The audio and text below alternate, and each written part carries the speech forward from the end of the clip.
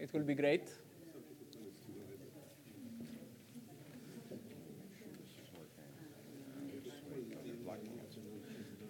Yeah.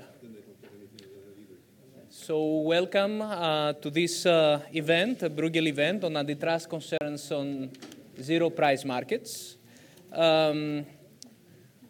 Zero price markets are markets in which users, at least at one side, they can access online services for free without paying any price. We'll discuss here today one of the issues that we'll discuss if what this word free means. And also we will discuss and we'll try to reach a conclusion if possible. It's quite an open issue, and there is not so much research around this topic on the extent in which existing antitrust tools can apply in these markets. What are the specific dimensions, the specific characteristics that we should keep in mind when we apply competition policy rules? How we can define markets, these markets, basically, when we want to do market analysis. How we can assess market power, and what are the concerns we need to have in mind, the concerns that affect consumers, firms, and have an impact to welfare on this particular dimension of digital economy.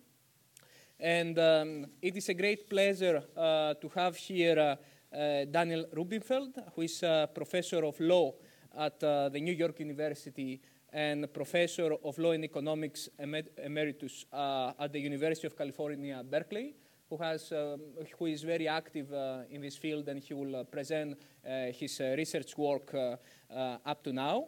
And after Daniel's presentation, I have the pleasure to have three very active and very known for the innovative look in this in the digital sector and very nice views on the topic. We have Alexandre Destrille, who is professor of law at the University of Namur and joint academic director at the SER Institute. We have Paul Gilbert, who is a counsel Cleary, Codliffe, Steen, and Hamilton LLP. And sorry, I didn't. Yeah. And he also has worked in many cases of companies that they are relevant in these markets. And we have Miguel de la Mano, the Executive Vice President at Compass Lexecon. I would like to welcome you here. And without further ado, I would like to give the floor to Daniel, who will make the initial presentation on the topic, and then we can discuss the topics in more detail with the distinguished panelists. Daniel, the floor is yours. Thank you. Thank you, Georgios. It's a pleasure to be here. This paper is a bit unusual. First of all, it's co-authored with an Israeli lawyer, Michal Gal. And second, it's unusual because when I write most papers, I take on a narrow topic and I provide what is an answer to the topic at issue. In this paper, I take on a broad topic and I ask a lot of questions and I leave it to all of you to provide the answers. So I'm hoping you'll all go back afterward and think harder about the questions I'm going to put on the table. So first of all, of course, free things are out there all the time. We know all about it.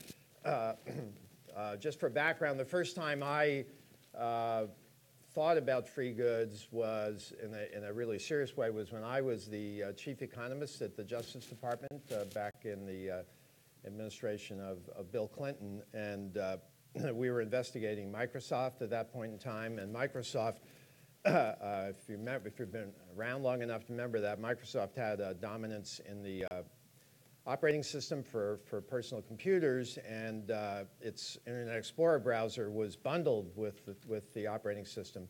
And the browser, in fact, at one point, Microsoft announced the browser was going to be forever free. And I spent a lot of time thinking about, well, what are the implications of having something free in the operating system market, and also in I asked myself, is there a separate market for browsers? If you know that case, you know we eventually concluded that the free good was part of an anti-competitive effort to maintain monopoly in the operating system market, we thought there was a separate browser market, although I could never figure out how to show that given that it was always free. And the court actually rejected that market definition for browsers. Didn't turn out to be very important for the case, but it was important for me because it made me worry a lot about what to do about free. So, see if I can get this down. So, we've got lots of pictures of things that are free. Every time I look around over here in Europe, Google's getting attacked for, among other things, its search engine, which is free, but not really. As I point out in a separate paper, search is part of a two-sided market, and you pay for, the advertisers pay rather than the people who do the search. So it's not really free, but in fact, I would say anytime you see something for free, we all know that you just have to search harder to figure out where the cost ultimately is. There's very little that's free. I accept a lot of lunches that are free, and I find out they're really not, but that's another story. Okay, so, and by the way, Michal did all the beautiful pictures here. So, so the question I wanted to ask was, what are the implications of antitrust law? How do we think about things that are superficially free? Well, most of the time, free goods are great, and there's nothing anti-competitive about it at all. In fact, it's often an opportunity to encourage people to do good things. But I get nervous when for example, there are cross-subsidies. When there are cross-subsidies, there could be an opportunity to leverage market power from one market to another. There have been a lot of examples of freemium models where you offer something for free now, and then you add a charge later on, or you have two-tiered pricing. The example I think of, I've just been involved in a big dispute about copyright in music, and it's not unusual for a company like, say, Pandora, which offers mostly free music, at least in the US, I think elsewhere, but does offer a paid alternative for people who want higher quality music and maybe want better access to their mechanism for getting access to music. So you have sort of a two-tier model, and the question is, can you use the free pricing to get people to upgrade to a higher priced product? Is that a problem? Probably not, but there are occasions where it might be. And free could also be used for exclusionary purposes. Here I think about certain bundling practices where you offer a free good along with a good that is priced to attempt to leverage market power into a related market. And finally, we see a lot of free things where people are cooperating in an open source kind of mode of free. FOSS is free and open source. And I've actually spent some time thinking about the Wikipedia model, just thinking about things like how do you get your own biography in Wikipedia, and how do you get them to let you put in some of the things that that only you would be willing to say about yourself. Well, that's another story. And then free is also obviously important in politics. Lots of things seem superficially free, but turns out to have political implications. And free is often philanthropic. So I'm not going to talk at all much more about those last two topics, but they're quite significant in terms of the way our society works. The other thing that's we found, others have found by studying the behavioral literature, is that there's something unusual about the zero price data point. This comes mostly through experimentation. So if you lower the price of goods that people are buying, we all know from standard demand theory that quantity demand is going to rise, usually in a continuous fashion. But the experiment has shown when you add something and say it's free, there's almost a disjoint, non-discrete jump in demand. That the idea that we can get something for free motivates a lot of us to buy things we wouldn't otherwise buy, or to buy more of things we wouldn't otherwise buy. And so this focal point of zero creates an interesting point to think about when we're trying to analyze free. So there's a big difference between saying I'm going to offer you my browser for free forever than saying my browser is going to give you a really good price and I'm going to undercut the competition. And that's something to think about, because once you think of free as a focal point, it starts to make you think that offering something for free could be, in certain cases, problematic. So this is what we call the positive affect.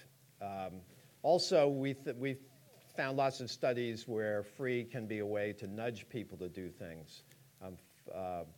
And the idea of nudge has been, as some of you know, been a popular sort of policy tool to think about.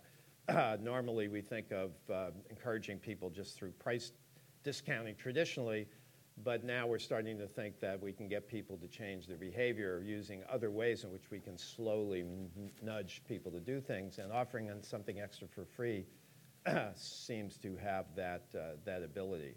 I know when I occasionally do surveys, for example, it's hard to get people to respond now because they get called all the time. But when you send out a mail survey and you offer a dollar bill or a euro in the mail with nothing attached, that opportunity to get money for free, it turns out, greatly increases the response rate. So this free affect is something we're quite intrigued by. Doesn't mean there's necessarily anything anti-competitive about it, but necessarily it changes behavior in ways that are quite striking. So what happens is when things are free is a lot of the basic assumptions of price theory don't hold anymore. Obviously you're pricing below the cost of production, so superficially free things look like they're predatory under traditional predatory price theory. So that's disturbing. We usually expect there's a relationship between demand and quality, the usual one. If it's higher quality, you're going to want more of it. That's no longer true necessarily when things are free. Free can be used to grow network markets, as you all know. And secondly, in the world of free goods, firms are not always going to be profit maximizers, certainly not short-run profit maximizers. I was saying the other day, when I was looking at Microsoft's pricing of its licenses for its operating system a while back, I knew that the operating system arrangements, the licenses they gave, were at relatively low prices, presumably to penetrate and grow the market. It was pretty clear that Microsoft wasn't short-run profit maximizing. I actually found it really hard to figure out what the long-run profit maximizing price was, and we never actually put that forward in the complaint that we developed. But nevertheless, I kept thinking, how do I figure out what's going on with the pricing of this product that is superficially free and a company that's not maximizing at least something that we can directly measure, which is short-run profits. And the same, I think, would be true if we were looking at Google's behavior, which has gotten a lot of attention over here in Europe in the last couple of years. We have a list here, as I'm going through, of some of the various effects that free goods can have. And what we tried to do in the paper is to just go through and analyze all the things that are free. But there are a few cases, and those are the ones many of us are concerned about, where free might be a problem. And the first example we have is certain exclusionary practices. And the typical example would be, I should have gone back, typical example would be a bundling practice where you offer, you're purchasing one product for a price, but the bundled product, the extra bundled product is free. But it turns out that when you do that, under certain circumstances, depending on the price you're offering for the positive price good, and depending on the nature of the bundle, whether it's a pure bundle or a mixed bundle, you can encourage people to move into the free product and make it very difficult for someone else to compete. Because we usually think in order to compete for the market that's free, you have to be able to achieve either minimum viable scale, meaning minimum sufficient scale to operate at a profit, or minimum efficient scale, the scale to operate at the lowest cost. And if you're competing against something that's free, it's pretty hard to stay in business for the long term in order to do that. So bundling a product that's free, at least superficially, raises questions about whether the practice might be exclusionary, meaning just make it hard for someone to compete very effectively. In the extreme, it could be even predatory, basically driving someone out of the market. And this issue has come up a number of times for me. I get involved in a lot of acquisitions in the U.S., and I don't think I wrote it here, but I recently did an acquisition where Nielsen acquired Arbitron. Nielsen does TV ratings, Arbitron does radio ratings. And there was an issue about what to do with ratings involving the internet. because a lot of, nowadays, many of us, or many of our young friends are streaming everything on the internet. So in that world, there is no consistent way of rating those activities, and many of them are superficially free. You often get to stream for free if you actually are paying elsewhere. So it turned out that Nielsen and Arbitron were both interested in rating streaming services, but no one had a consistent method of doing it. And all the pricing models were not very helpful because the streaming was ostensibly free. So I ended up having some interesting discussions with my friends at the Department of Justice trying to figure out what to do about this merger, where I was thinking it's not much of a problem. I was working for Nielsen on this matter. And eventually, the deal went through with very little in the way of fixes. And part of the reason was, just like I couldn't define a relevant market and figure out exactly what the story of competitive effects was, neither could the Department of Justice. So imagine that you're one of the folks doing doing the merger analysis, and you have to think about writing a complaint, and you don't even know what the market is, and you certainly have no idea what the long-term competitive effects were. So we got that merger through free. I actually don't think there will be any adverse competitive effects. I actually believe that, but I did find that it was very hard for both myself and for my counterparts at the agency to try to figure out how to actually analyze the deal. Okay, so we also talk about search and other freestanding free goods. I'll come back to that if we have time.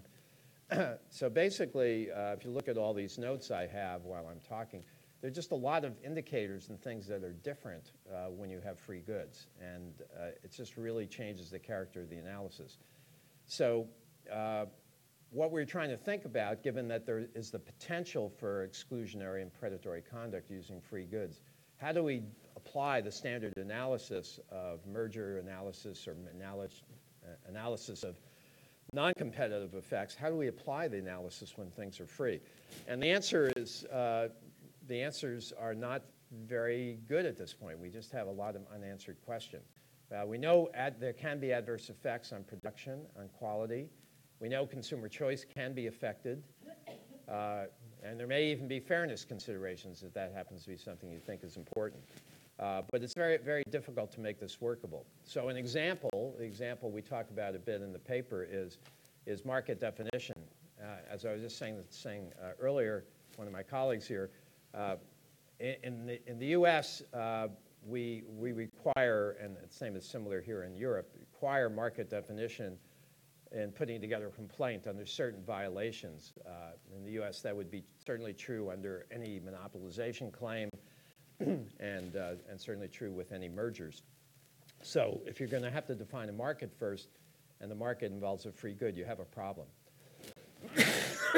Excuse me. Now, when I'm actually analyzing mergers, I don't worry about that because you can do competitive analysis without defining a market. But when you're writing the complaint, that's another story. You actually have to have a market definition. And if you try to follow our merger guidelines,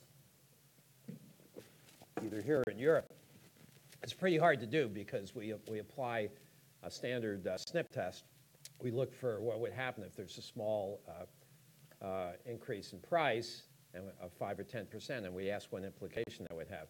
It's hard to increase price from 0 by 5 or 10% without getting above 0. So you can't use the standard SNP test. What we suggest, I think I have it elsewhere in the paper, but not right here. We suggest you consider analyzing the quality of the product, not the price of the product, in which case it is possible theoretically to put together a SNP test, although I've never seen anyone do that in a way that was that constructive. It's just an idea we have. But the other problem is if you're analyzing not analyzing mergers and you're looking at the behavior of someone as a potential monopolist, there's no way you should be talking about the SNP test on a monopolist price because monopolist is already maximizing profits at that price. It's never going to be profitable to raise price. And so we have to answer the question of what happens as you deviate from a competitive price, which we almost never know. So pricing is just much more complicated. Market definition is much more complicated. With respect to search, I think the problem's easily solvable. but I'm in a minority here. I say it's solvable because you shouldn't say that search is a relevant market. You can talk about Google being dominant in search, which may be correct, but if you want to talk about a relevant market, you have to look where the money is. And so I would say, and have said in writing, the relevant market is the market for online advertising. And along with online advertising comes a bundle that includes search. If you start with that beginning, you can actually use most of the standard tools of competition analysis to look at Google's behavior and conclude whatever you want with respect to the issues the FTC was looking at. They concluded there was no problem. You folks over here in Europe are looking at a different, although somewhat related, set of issues, and I haven't pursued those, so I will not specifically comment about them. But nevertheless, if you start with the right market definition, I would argue, which should focus on advertising, that is by far Google's primary source of revenue, I think you can get a much bigger picture on the practices you're looking at. So in the paper, if you're interested, we look at a bunch of other deals, both here and in the U.S., where free goods are involved. And it's striking to me how often this issue comes up. We mentioned Microsoft Skype, and there are a lot of others. Going back to the basic methods, let's just take a couple more minutes.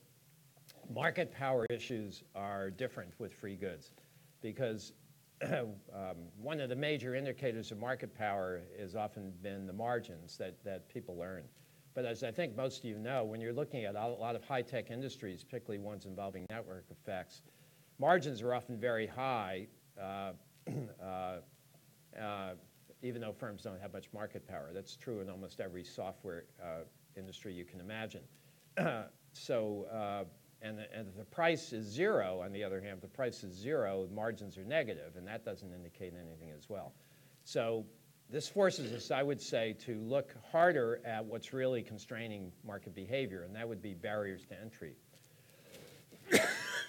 And we have to extend our analysis of barriers to entry more deeply to cover what drives firms to issue things for free. Secondly, innovation is often likely to be important in high tech. And even though this is a very hard area that I could talk about for hours, but I only have about 3 minutes, we have to think about that. And with innovation, again, it's often true that firms are interested in trying to motivate innovation. One way they can do that is learning more about a consumer's behavior and learning how to respond to it. So giving away things for free here might be pro-competitive. It might be a way to induce people to reveal something about their tastes and preferences so that you can make the kind of investments and make the kind of innovations you really need. So free here could be a strong motivator of pro-competitive effects. And when we think about the standard models of innovation, this is almost never accounted for. So I'm encouraging economists sort of who are interested in innovation to think about the relationship between firms' behavior and giving away things for free, which may or may not be beneficial in the short run, depending on whether it's bundled and how it's bundled, but could actually be very, very beneficial in the long run if it turns out to improve innovation. We think there is something true to that and true about that in the Microsoft Skype deal. So it turns out that with any complex behavior, you get type 1 and type 2 errors. Giving away something for free could be a great thing or it could be a bad thing. What's important is that you have to look both at the free goods market and the related market that's being affected by what's given away for free. And the point here is if you only look at one of them, you're going to get the wrong result. So a lot of problems to think about. Here's predatory pricing. Talked about before. We looked with predatory pricing and free goods at a bunch of cases. Some of you may know. You can see them listed up on the chart. We looked at also about non-monetary effects and to try to figure out how to analyze those as well. Again, more and more questions, very few answers. I think the final thing that I wanted to mention is we do worry a lot about, or I worry a lot about cases where there's monopolizing behavior because that gets a lot of attention from the agencies. Giving away things for free can have the potential adverse effect of getting a big lead and big growth in the market, and that could lead to monopoly power. Monopoly power per se is not illegal, of course, but that makes you want to look closer at the practices that monopolies engage in. And one of the problems we all know we face in high tech is once a firm has developed market power and used it inappropriately, it's very hard to undo that. We can't go back. When I was looking at the Microsoft maintenance of monopoly case and looking at Microsoft's behavior, which I did think was anti-competitive, and I was thinking about remedies, I knew that one of the things I could not consider would be to have Microsoft go back 5 years and no longer give away its browser and no longer engage in certain other practices that we thought were illegal and start over, and maybe they would not be more innovative. That was not on the table. In the end, the remedies that were imposed by others were relatively mild, and Microsoft has learned over the years to be, I think, to be much more competitive. They're facing the new world they're facing in, where the cloud is important and smartphones are driving things, not PCs. Microsoft has modified its behavior to be, I think, to be much more competitive. Nevertheless, we still have to worry about the potential for firms to acquire monopoly positions and then to use them inappropriately. And those are the issues on the table.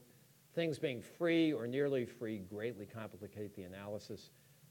I've laid out the problems. I'm hoping all of you in the room will provide me answers, and I'm looking forward to getting emails from all of you with your answers to any of my questions. I'd be happy to make you a co-author of the next paper. So let me stop there, and let's get a chance to hear from the people who really know all the answers. Thanks so much, Daniel. Indeed, so many questions that can be discussed and try to approach and answer. Before moving forward, let me ask you the following. In digital markets and in markets that we have zero price involved, let's say, we have experienced a lot of mergers. And it is a typical situation is a big company that buys a small and fast-growing company. Do you see any strategic effect behind these merger decisions? And do you believe that we should look at these mergers from more dynamic point of view by examining what would be the potential competition if this merger does not take place? But that's a hard question.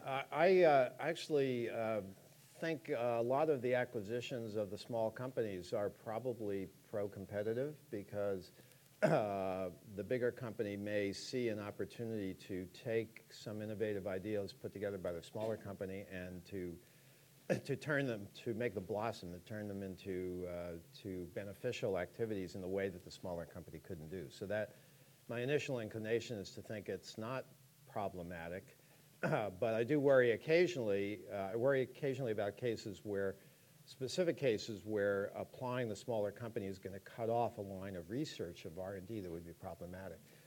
So, because I've talked to a number of people whose companies have been acquired, and they're usually pretty happy. They're getting pretty well rewarded for their innovation. I think it's very hard for the agencies to imagine and analyze what kind of innovation would occur 5 or 10 years down the road, whether or not to be an acquisition.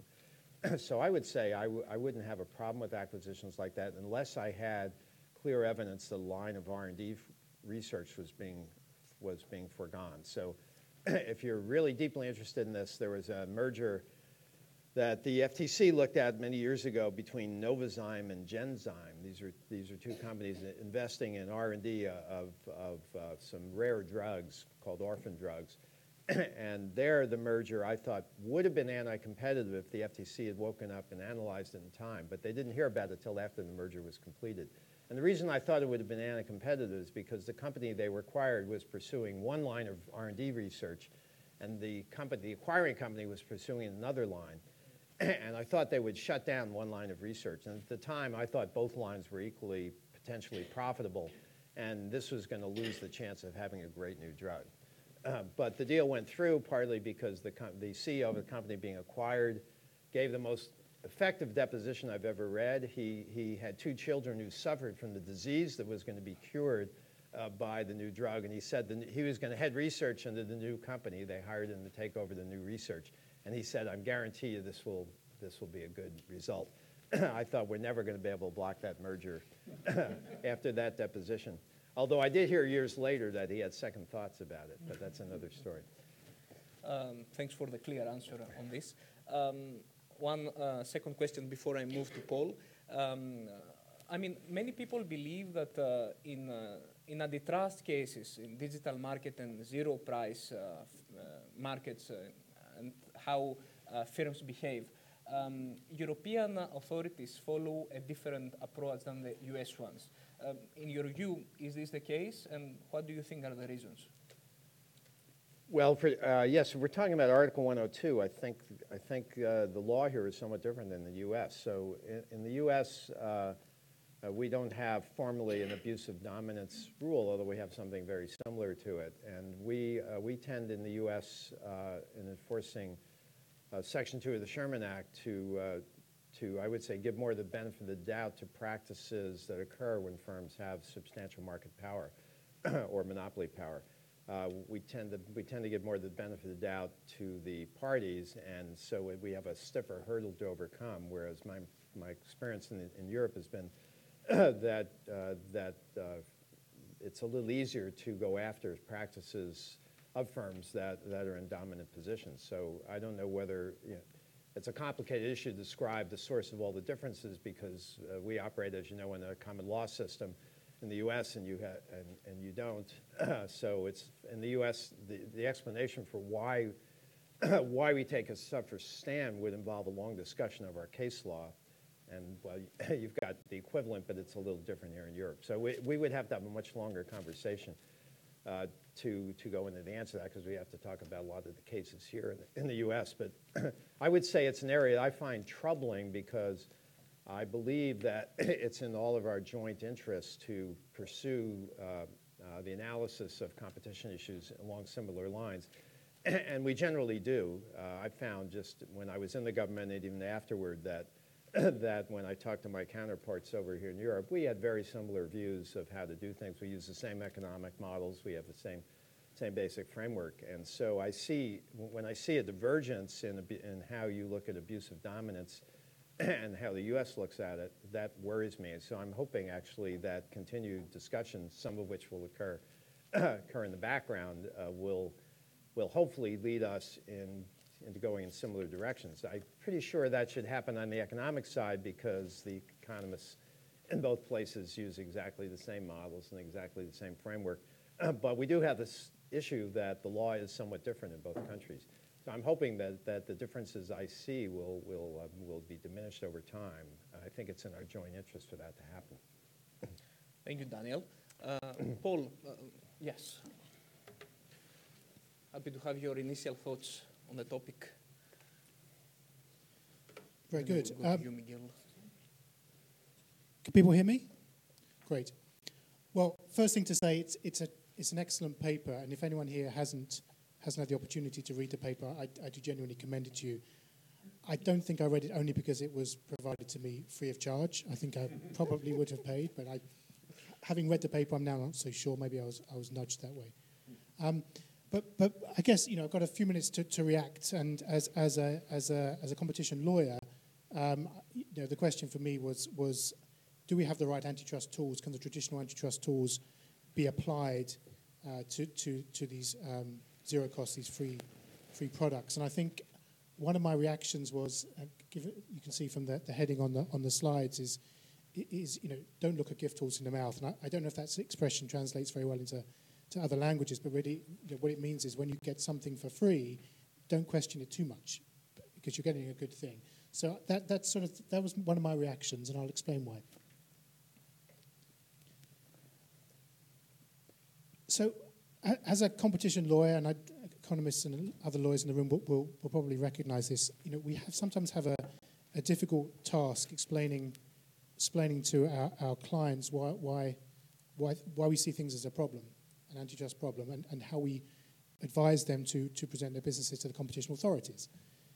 We're in through the looking glass world where business people are used to saying they've got the best products, they're unparalleled, they're uniquely successful, have to then explain to a competition authority why actually they're just the same as everybody else and their market share can be taken away in 5 minutes. And then when we get to when we get to free goods, it becomes even more difficult because you have. I don't think that's because I'm doing that to my clients, and I don't think it's moaning about being a competition lawyer, which is the best job in the world, of course. It's because these are, generally speaking, almost always, if not always, firms that see themselves in fiercely competitive environments. They're giving away free products which they see as beneficial for the consumers and the users, and it's even more difficult to see why these should be a problem. And I think when you kind of stop and think about it, free products usually, and there are exceptions of course, but usually encourage that competitive process. Where you have a free online service, particularly, it doesn't have to be online, but a free service, it's very easy for users and consumers to multi-home, whether that's using a search service, a price comparison service, a social media service. But it's not only online, it can extend to, for example, free newspapers. If you're giving away a free newspaper when you get on the train, the chances are you're going to read it, and you might read more newspapers than you did before. It expands consumption, as well as allowing users to multi-home far more easily than if they had to pay for the service or the product in the first place. And of course, it expands consumption to those consumers who wouldn't or couldn't otherwise pay. And finally, on the list you'll see on the slides, switching costs are very low. To switch from one price comparison service to another, one search engine to another, there is a small amount of your time involved, but really nothing else. And I think the recent history shows that competitors do react positively to competitors who begin giving away goods, services for free. You see this, I've already mentioned newspapers in the UK where I'm based. It started off with the Metro. I know there's a Metro also in Brussels, but a free morning newspaper in London. And what was the reaction to that? Well, it didn't push others out. It actually encouraged others to do the same. So you now have a rival, the City AM, and you have the Evening Standard, which used to be paid for, is now free. So you see those responses. And you see innovation in the online world. You see the successive growth of social media platforms where some have overtaken others and some coexist. And you see it in search. I already mentioned Google today. It's one of my clients. I'm not speaking for Google. But you see that the older search engines, the Alta Vistas of this world, were overtaken by Google. It started from a very, very small base. But actually now Google is starting to be overtaken by competitors. So Amazon, for example, in the product shopping sphere, is very, very quickly overtaken the general search services. So free giving away products for free on the consumer side can be extremely beneficial and generally speaking encourages competition. But I agree. I mean, the question is, how do you measure those competitive effects, whether they are good or bad? I won't dwell on advertising. I think we've already covered the effects on the advertising market. I mean, certainly it's possible to measure, at least in theory, the effect on prices for advertisers. But my suggestion is that the effect would have to be the conduct of the effect would have to be pretty extraordinary, given the vast array of advertising opportunities online and also offline. The question was raised about whether the SNP test, the small but significant non-transitory increase in price test, is applicable or easy to apply, at least in these markets. And I think, yes, it certainly is in theory, and I think I might suggest that it's perhaps more applicable than was suggested previously. Now, the picture of the Toblerone, this is big news in the UK. Of the last news, forget the US elections, everybody's talking about Toblerones. And what has happened, for those who haven't caught up on this, is that in response to rising costs, maybe, but not necessarily caused by the drop in the pound after the referendum vote, everything's getting more expensive in supermarkets, and Toblerone has decided that it's not going to make its product more expensive, but it is going to give you less chocolate.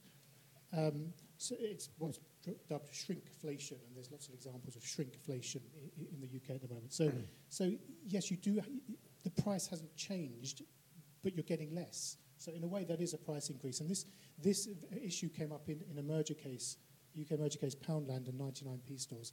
Now clearly, this isn't a zero price market, but it illustrates the point. This was a merger between a shop which sold everything for £1 and a shop which sold everything for 99p. Now, there are exceptions to that, but that's the headline point. And at least one of the questions of what was actually genuinely a fascinating case and well worth a read if anyone's got the time is, can prices go up as a result of this merger? And of course, the answer is, well, yes and no. I mean, products are still going to be sold as £1, but you're getting less if the chocolate bar is smaller, or the bottle of shampoo is smaller, or you get three in your bundle rather than 4 or whatever. So I think you can apply these principles to markets even when there's a fixed price point. But I completely agree with the comments that have already been made about innovation.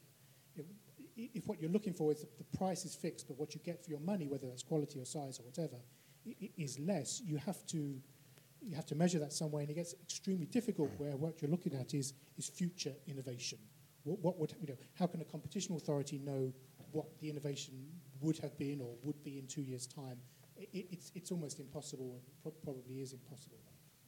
Now there are some exceptions to this, and we've already had mention of the browser case, the Microsoft tying Windows to the browser, and I think an important factual element to at least the European Commission's investigation and finding of abuse in that case was evidence that Microsoft had really stopped investing in its Internet Explorer product over a number of years. The number of staff involved in that innovation was drastically cut, and there were fewer new releases of the product and so on.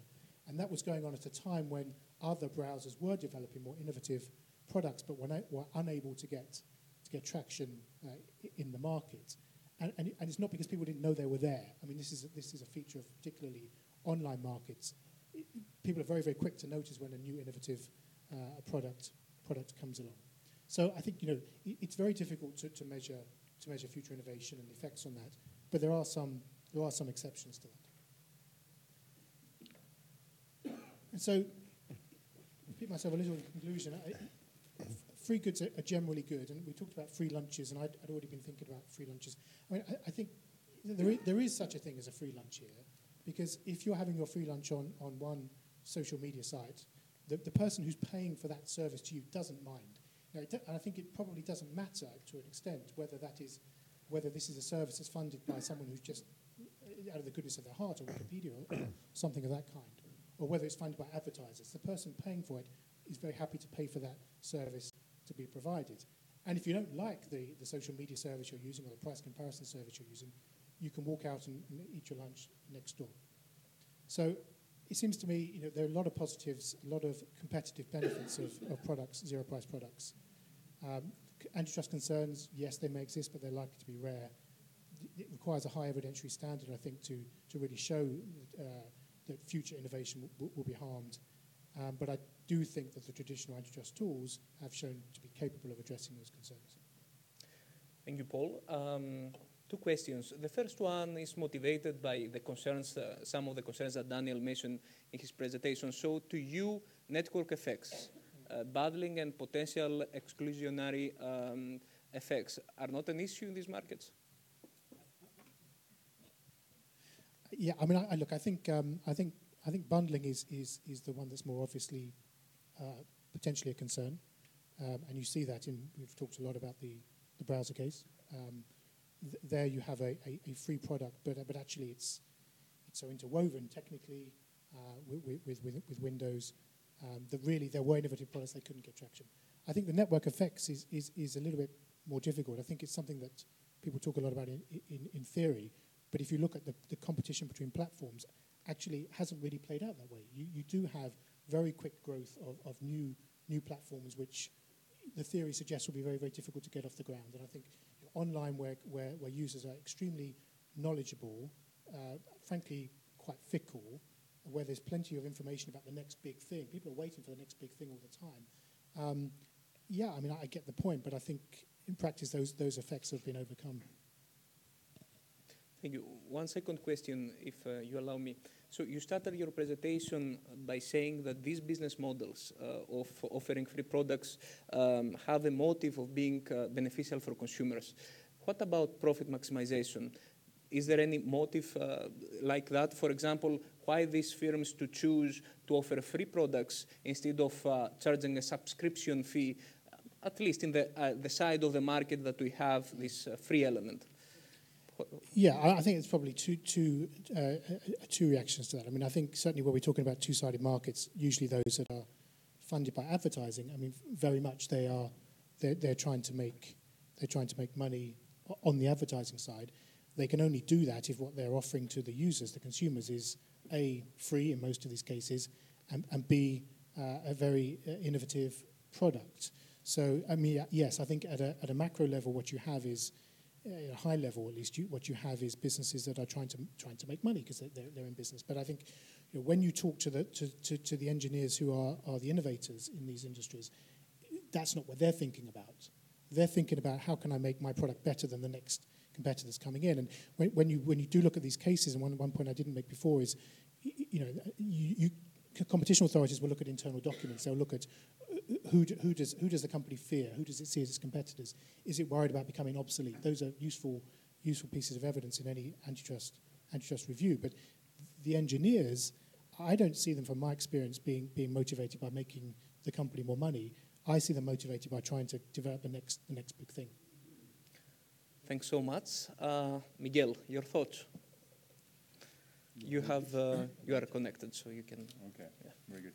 Thank you. Well, we've heard already from Dan and Paul about free lunches, and it is hard to persuade an audience who just had a free lunch that there is no such a thing as a free lunch. But then again, you came here to listen to Dan and Paul and Alexander and George. Your punishment is you have to listen to me. So you're paying on a non-currency, obviously. Now, other times, someone else's space, right? Like in a two-sided platform, you have men who have to pay for the beers on a Thursday night when women may be getting them for free. Or you have, less obviously, Ryanair may give you a free flight, from Brussels to Lanzarote, but someone's going to be paying for that last seat at a premium price. And of course, a lot of people are going to be buying online or buying for baggage. Someone is paying. Sometimes firms create the illusion that there's something for free, like that famous sign on a bar that says, free beer tomorrow. Or for example, in politics, Trump has been persuading half of the U.S. that Mexico is going to pay for 1,000-mile concrete wall. So, having settled that, in my view, there is, and despite being an economist, and objecting to the guru who said this about no free lunches, which is Friedman, I do think there is such a thing as free lunches. In fact, every time there's a transaction where there's a win-win situation, someone's willing to pay less for what someone's willing to sell, that creates what my view is the equivalent of a free lunch. You generate value, you generate welfare, and same happens with free goods. We shouldn't question too much, and I completely agree with what Paul said. Whether or not this is going to be a problem.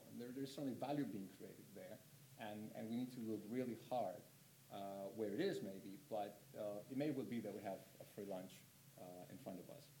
Now, let me just point out something Don said earlier. Free is somewhat a human hot button, right? When Ben and Jerry give free ice cream, or when Starbucks gives free coffee, dozens of people queue for hours, well, maybe not hours, but for a long, long time to get this free, even though they can buy the same product any given day at €1 or 2 euros.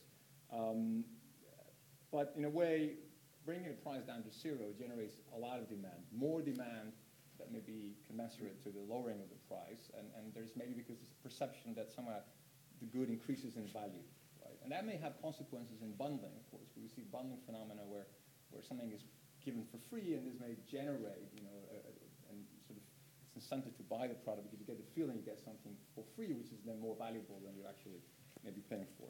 Now, there's a good example experiment, which I think Dan alluded to, which is run by Dan Ariely, which reflects this sort of free effect. And for those of you that don't know it, what Dan Ariely did is he gave people a choice between a Lindt chocolate bar for 15 cents, and a Hershey's Kies. Oh, okay. So that means I've been listening, hearing anything what I was saying. You're very polite. And you know, people typically will look at the price difference. You know, Hershey's Kiss for 1 cent, a little tiny chocolate, and Lindt bar for 15 cents, and they tend to go for the Lindt bar because 14 cents difference is not a lot. And Lindt, you know, if you're like me, a chocolate gourmet, you'll know that Lindt chocolate is the best in the world. No questions asked. But then, all of a sudden, in a control group, he reduces the price of both goods by 1 cent. All of a sudden, a Hershey's Kiss is for free. And the Lindt bar is 14 cents. Everyone goes and gets the Hershey's Kiss, right? So you might say, well, there's this value effect with free. But it actually goes the other way around, too, right?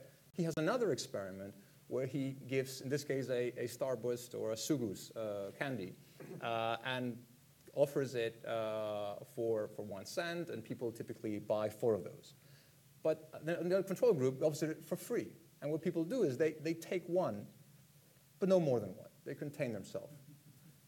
So demand goes down despite the product has become free. Now, what is the reason for that? Well, part of the reason is that when it comes to free products, you remove from the market, you remove the price-setting mechanism, and other considerations come into play in your valuation of the product. Other moral considerations come into play, which affect your judgment. And that is because it's really hard for us as humans to put a price on something. We really typically rely on the market to tell us what the right price is. So you go to public transportation. Here in Brussels, it costs €1.50, and you assume that's the price of public transportation.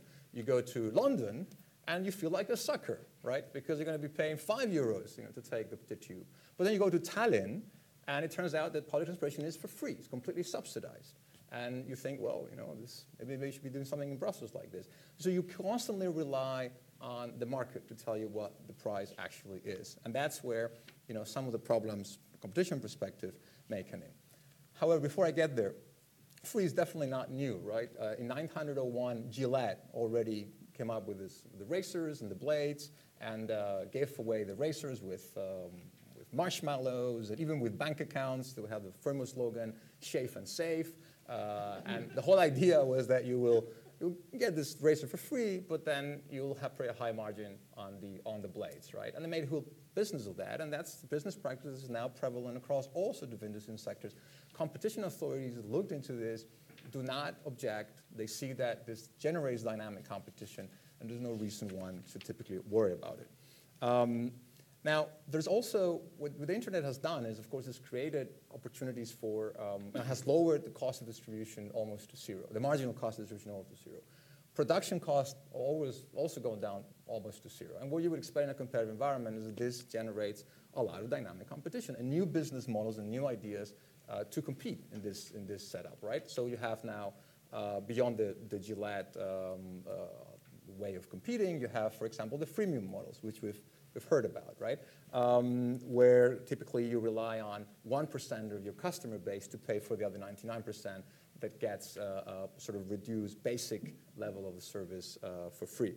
It's certainly an ideal way to introduce a product into the market and get yourself known and rely on learning from customers' experience in order to provide a better service. There's also cross-subsidization. Cross-subsidization, again, has always been going on for a long, long time. Is in a way the proverbial example is Gillette, but it happens now in digital worlds, but also outside the digital sphere. Arctic Monkeys, I don't know if you know this band, this UK band group, they burned CDs and gave them away in order to attract people to their concerts, and that's how they became well-known, a very popular strategy. Someone that you also may know about, John Oliver.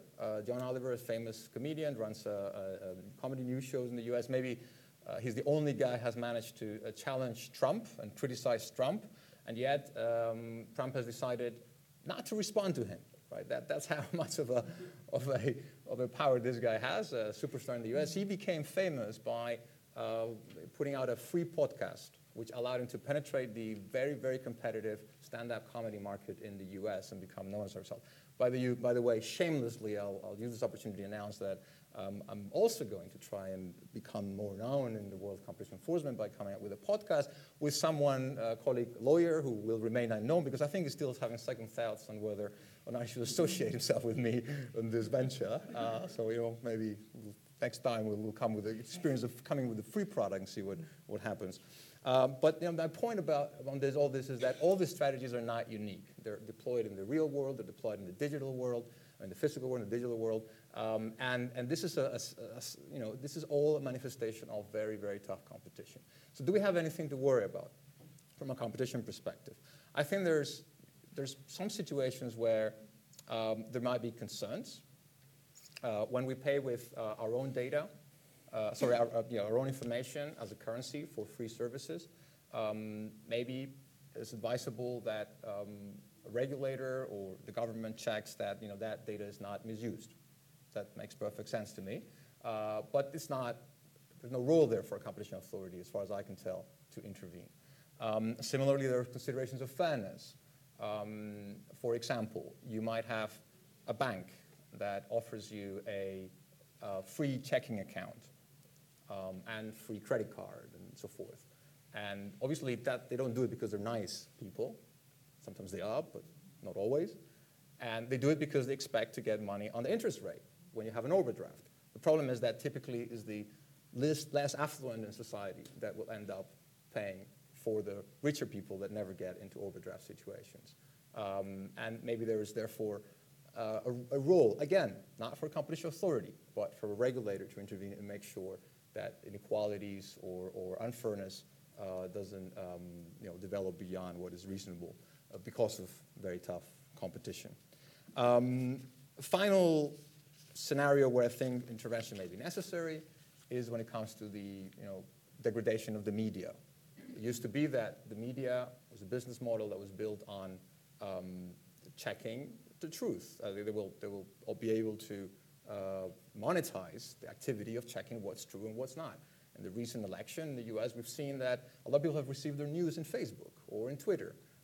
Famously, actually, in Google, you would have people advertising news about Trump or about Clinton, which were false. But they will generate a lot of traffic, and therefore they will get a lot of money in advertising revenues. But people will take those news as being true because they were in the internet, right? In fact, Trump said quite recently, when confronted about something he had said, that he had read it in the internet. Therefore, it must be true.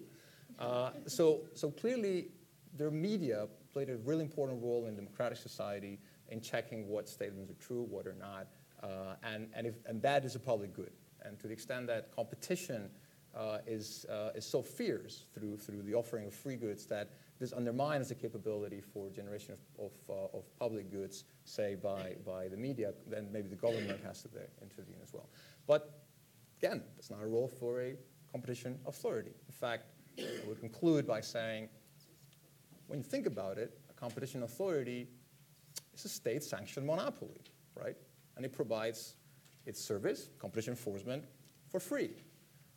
Maybe, if we wanted to intervene there, we could ask a competition authority to charge a canon, a fee, for all citizens in the jurisdiction where it's serving.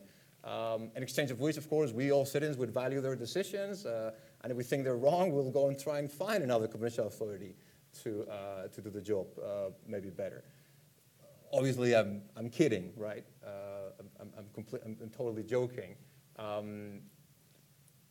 Competition authority provides competition enforcement services for free, yes, but are they really for free? Well, I'll leave that question to you and for the debate afterwards.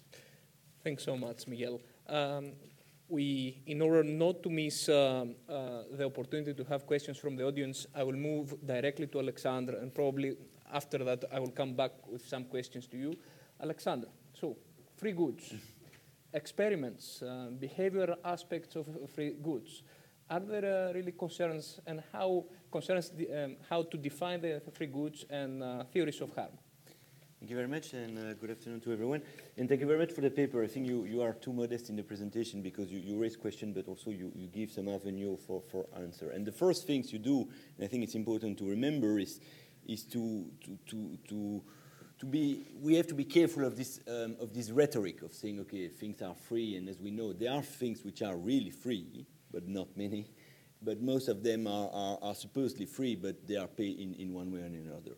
So first, on those supposedly free goods or services. So there are some money at some point somewhere, you know.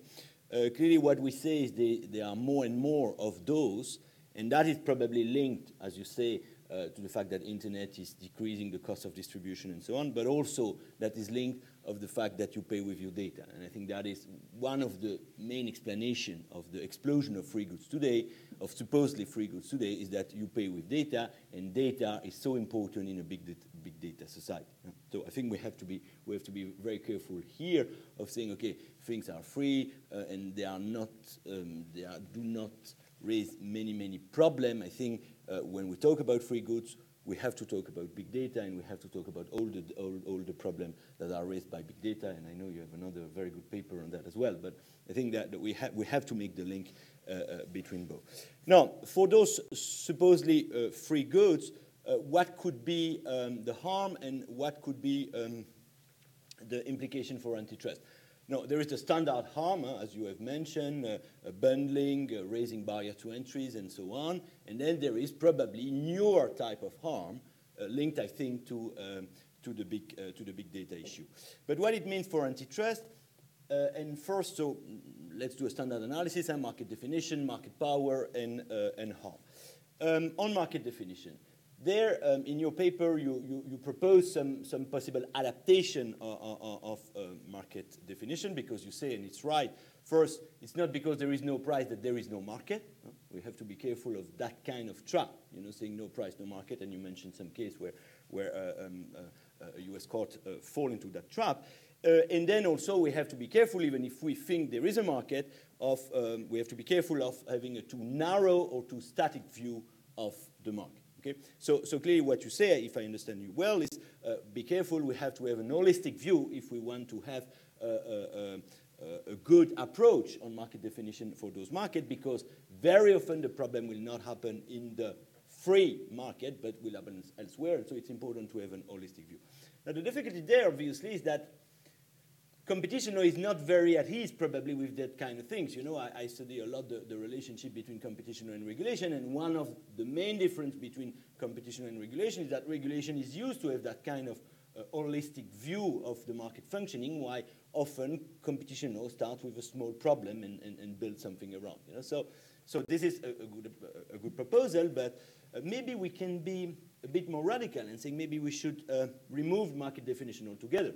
Maybe that's the solution, and to go directly to the issue of market power and theory of harm. Now, I know lawyers don't like to change much, or many lawyers are conservative, but I think probably that is an occasion to push the idea that you have pushed yourself before, saying maybe we should drop altogether this market definition step, because probably the cost of it are higher than the benefit.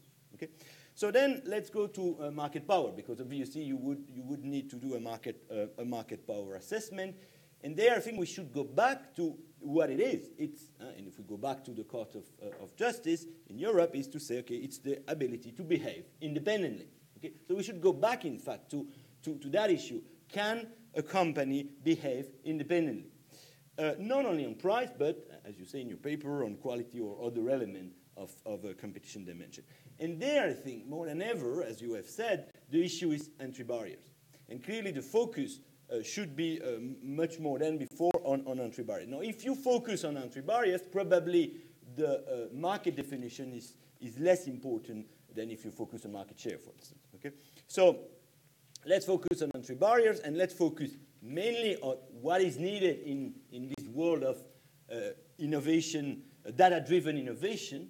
What are the main things you need to do those kind of data-driven innovation? Because really, the main harm that could happen in our society today is harm to innovation, and it's harm to data innovation when we talk about free good, because I think they are very much linked. So I think that's really where we have to see who is controlling the main input for those kind of data-driven innovation, and if some companies are controlling them, so maybe they have market power, and so maybe they should be investigated. And finally, the harm. Then, if you find some company which have market power, the harm, as you say in your paper, probably the harm is mainly on innovation, and that's really where you should focus your analysis. But so I think maybe the free goods is an occasion also. The free goods and the data-driven economy is an occasion to rethink more radically, as the previous speaker has said, and as you propose in your paper, to rethink more radically the application of competition law around those issues. Market power, barrier to entry to essential input for innovation. I think that's where I would go. On the second issue is the real free goods, and then I will side completely with you. I think, and with your paper as well, is to say I think the real free good may raise some issue, but probably those are not, and some very important issue, probably more important issue than antitrust issue. But those are not antitrust issue, and they should probably not be dealt with by an antitrust authority. I mean, and clearly the issue of free newspaper. I mean, as you say, there is a lot of competition in the free newspaper market, but I'm not sure that at the end of the day that's good for the society. You know? As you have mentioned, I think clearly free news is decreasing the quality of the news and the quality of democracy, as we are seeing everywhere now in the world. So I think here we have to be careful, but clearly it's not probably not the antitrust authority which should be in the driving seat. Having said that, the antitrust authority may have a role to play in explaining the competitive dynamics, you know. And so I think it should be good that they partner with a media authority or with a consumer protection authority or with a banking authority, to take your example of fairness in banking, to explain better the competitive dynamics that free goods may raise. So there I think the role of antitrust authority for real free goods may be different, but yet useful for an authority who should intervene for those kind of issues. Those were my small comment on Thanks. On the very, very good paper. Thanks so much. Daniel, could I have your comment on the proposal by Alexandra to focus on market power and not to deal so much about market definition, focusing on these barriers to entry? What do you think? Well, I agree conceptually with what you're saying, and I think free can be a distraction. So I think we agree. If you focus on the source of market power, barriers to entry, high switching costs, that'll get you right to the heart of what's the potential problem. But having said that, I regularly teach antitrust law to lawyers in the United States, and I also, in fact, I'm right now teaching with a federal judge. And when judges are writing opinions, market definition seems to be where they focus. So it's a long-term project to try to get the courts moving away from market definition, but I think it would be advantageous. By the way, in the U.S. at least, judges are very concerned about being overturned on appeal. And in the U.S., as many of you know, appellate courts worry about principles of law, not the facts. So if you're a judge writing an opinion, you can write a very detailed description of market definition and you'll never get overturned. So we have in the common law, the way opinions are written, we're really locked into market definition because judges like it because they can avoid appeal. So there's a real tension actually now between, I think, traditional courts, not the judges I teach, of course. The lawyers I teach are going to become judges, are going to have your viewpoint, but it's going to be a long project because they don't want to move away from market definition. But I agree with you. We need to find a way to do that. We should almost skip immediately to market power and competitive effects. Interesting. Paul. Just one quick reaction to that. I don't think it's only judges and conservative lawyers who like market definition and concepts of dominance and market shares. I think clients, businesses like the concept, and the reason they like it is because it gives them, if you like, a safe harbor. It gives them some comfort that if they're going to introduce an innovative pricing mechanism or something of that kind, they can get some comfort that it's not going to be looked at as an abuse of dominance. So it provides businesses with the freedom to innovate by having that safe harbor. But if I may jump in, don't you think that we can imagine other type of safe harbor, more smarter safe harbor? I understand we need safe harbor, but it's not because we had the previous one which is there, but maybe we should think about new safe harbor, because clearly certainty is important, but I'm not sure that old safe harbor old harbor is always good, to be safe. But I see your point. Miguel, there was the view that antitrust authorities can be in fact useful in defining the dynamics in the market. And that could be particularly useful in the sense that regulation is, by definition, static or slow. Do you see that antitrust authorities could be useful in this respect? Or it is beyond their scope?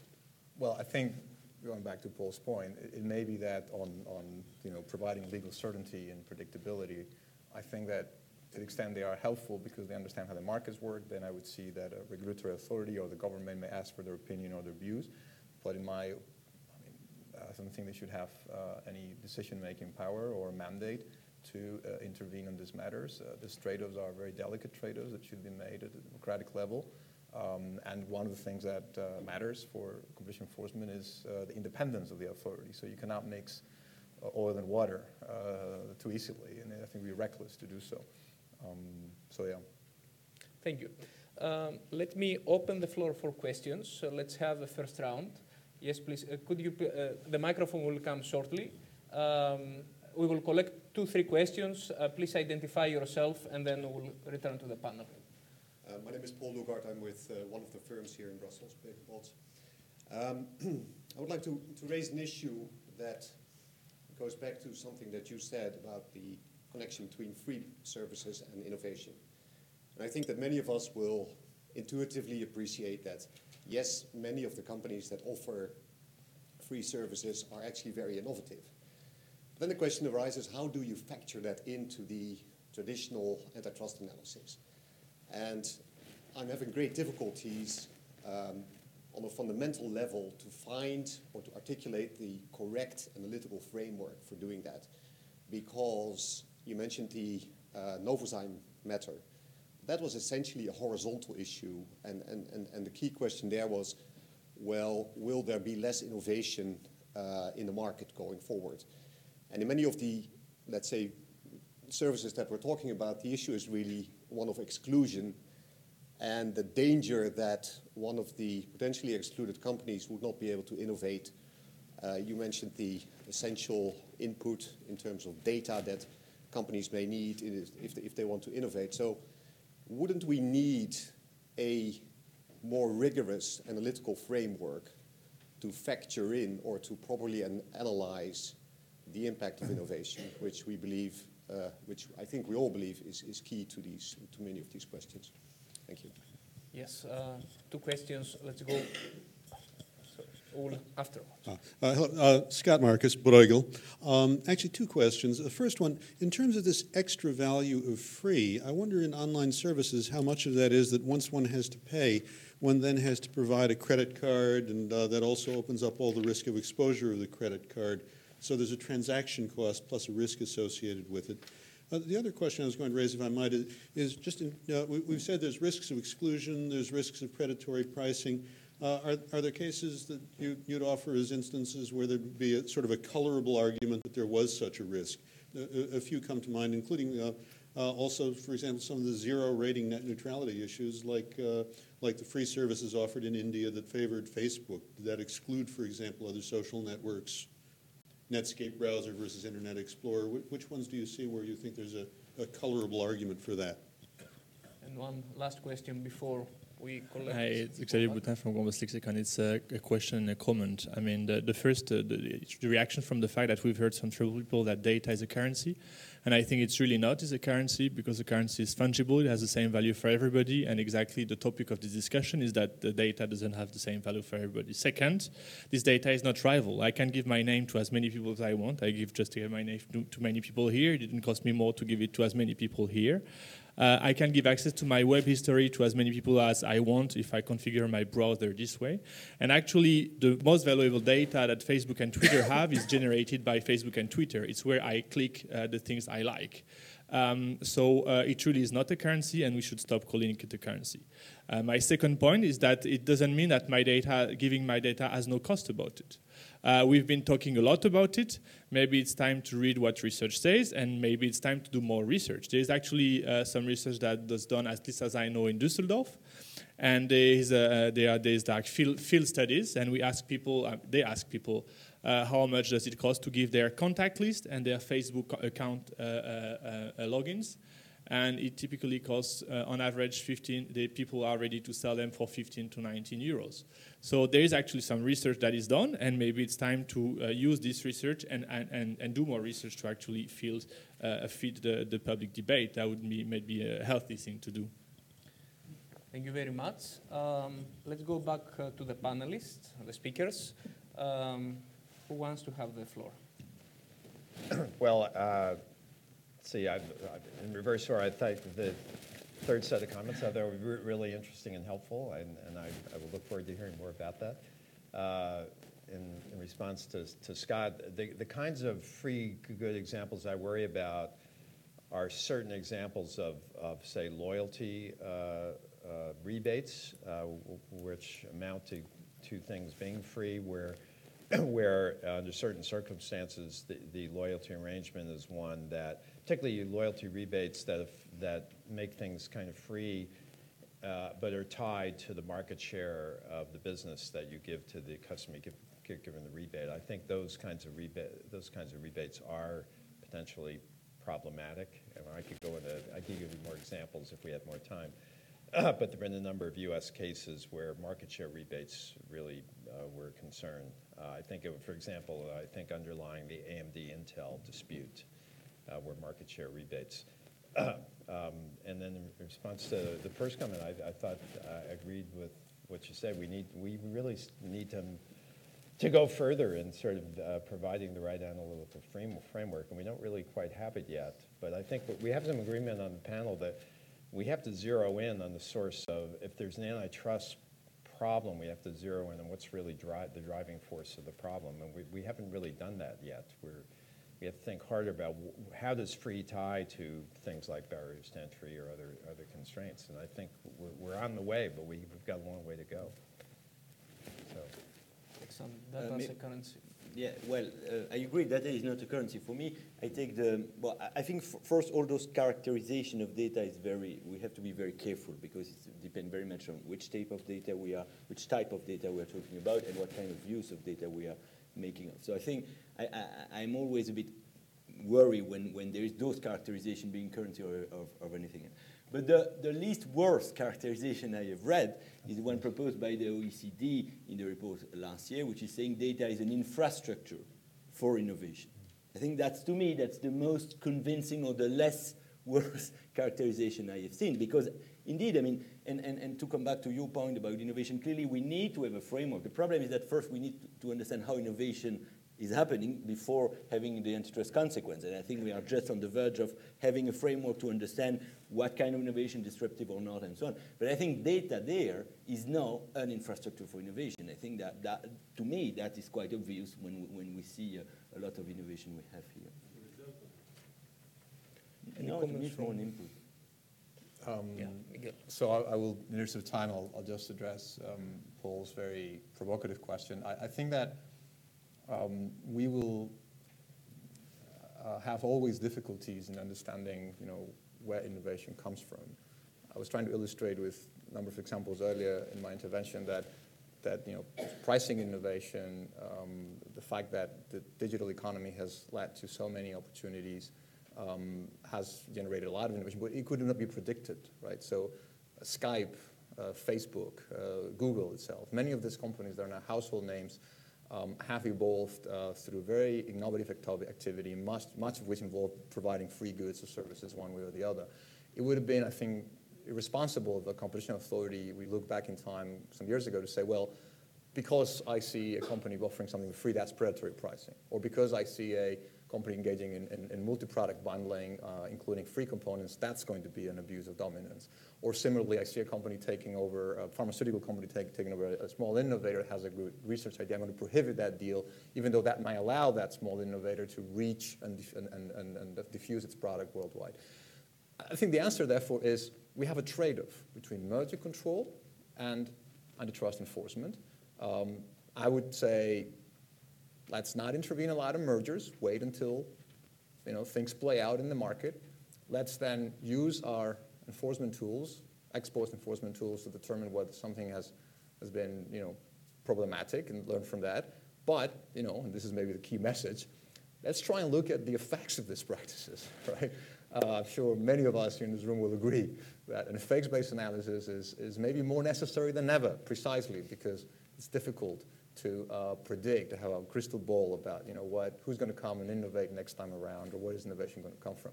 So it's not that our instruments are not well suited for the job, it's just that we need to think of different balance of how to apply them. Very good. Do you want to say something? So let's go. We have time for one or two final questions. There is a question there. And then here. Simon Hampton, I'm a software engineer. The data is the root of all of these services. And I'm sort of thinking now, the next generation of services that people seem to be interested in are artificially intelligence-enhanced personal assistants, at which point this sort of GAFA notion, four individual monopolists, they all suddenly become sort of four competitors because they've all got these artificial intelligence personal assistance products, and they're all rooted in the data that they've collected either as search or as social networking or as shopping or as iPhone using. Has this changed the dynamics in these markets? Good question. And here, there is one last question because we don't have time. Thank you. Fernando Herrera from Telefónica. My only concern is about keep all the discussion has been very nice, but you have keep all the time speaking about free markets when they are not actually free. And that's a problem with the name. I mean, for a market to be free, then there is not counter transaction. The people who is offering the product for free should not get anything in exchange of what he is giving. And that is not the case in all the markets you have talked about. Maybe there are markets in the world in which the people who is giving the product away is not expecting anything from the receiver. But it is not the case with the internet markets. In the internet markets, both Google or anyone you can think of is waiting something, is expecting something for the receiver of their supposedly free good. So my first proposal would be stop calling this a free market because it's not a free market. The only problem with this market is that these transactions are not measured in money. They are measured in other commodities that are not money. So my proposal, and I want to think what the panelists think about that, is let's measure these markets in other commodities. Stop trying to measure this market in money, and maybe the thing fits with the current tools of antitrust or with other of the problems that has been proposed in the table. But for me, still the main issue is do not call free something that is not free. Before we go back to the speakers for their final answer, just to say that this event is called Zero Price Markets, not free markets. So please, who wants to address these last two questions?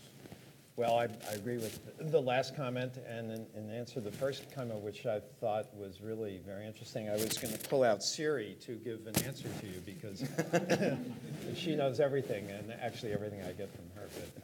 But your point is well taken. That's worth thinking. We may be going there very soon. Yeah, Paul. Yeah, just a reaction on the data point. Just a couple of points on that. I mean, first of all, I think the concerns about sharing data, I mean, that becomes a parameter of competition. I think that's a brief point to make, but it is the protections that the different platforms give to your data is one of the quality parameters that we've been talking about. But to come to the perhaps the bigger point about artificial intelligence and platform competition and so on and so forth. I mean, I think it's absolutely right. There's lots of interesting debate outside the scope of this discussion about how artificial intelligence is going to change competitive process and competition will apply to that, which I could talk for long and hard on, but I won't because you've all got to go. But I think just to illustrate the point, I think what you're making is that you have a lot of large competitors with essentially large data sets which are fairly similar, trying to find innovative ways to use that data to provide better services. And the next big thing, and I'll illustrate this with it's not original, but a comment about Google, which Halvarian makes, which is that if the aliens and Martians landed on Google tomorrow and took away all of its data, then the next day Google would carry on more or less as it is today. But if it came down and took all of the engineers and their intelligence and their analytical ability and left the data, then Google would be in real trouble. So it's not, the data is important, but it's actually how you analyze the data that's more important. Thank you, Paul. Before closing, Alexandra, Miguel, final comments? Yeah. Just on your point, I agree with you, and I think we should write a paper on all the false terminology we are using now, because free is not free, sharing is not sharing, disintermediation is not disintermediation, it's reintermediation with global platforms.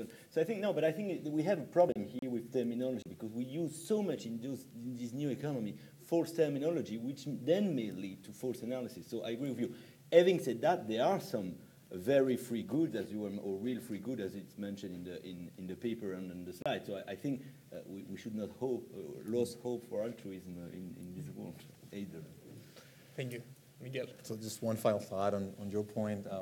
I think your point is really about beyond an issue of terminology, but I think it's fundamentally as well a point about market definition. I think we as economists have been maybe too successful in persuading our legal counterparts that we should use tools like SNP, which appear to be very accurate, but in today's world are hardly ever used, and when they're used, they're typically not put to its proper application. And so I would, in a way, say that we still need to have defined markets, precisely because otherwise we don't know what we're talking about, and we confuse each other. Not only because business people and judges like to talk about markets, because we're talking about competition, which has to take place in some marketplace to be something that we want to intervene or engage with.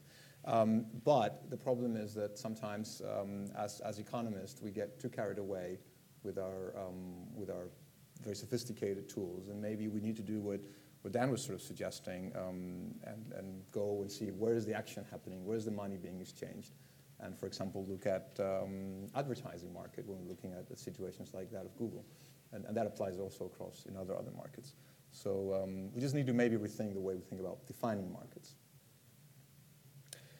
Thank you very much. Unless there is any other point you want to make, I would like to invite the audience to thank all together the speakers for the great presentation. Thanks so much for being here. Enjoy this beautiful weather. Have a nice afternoon.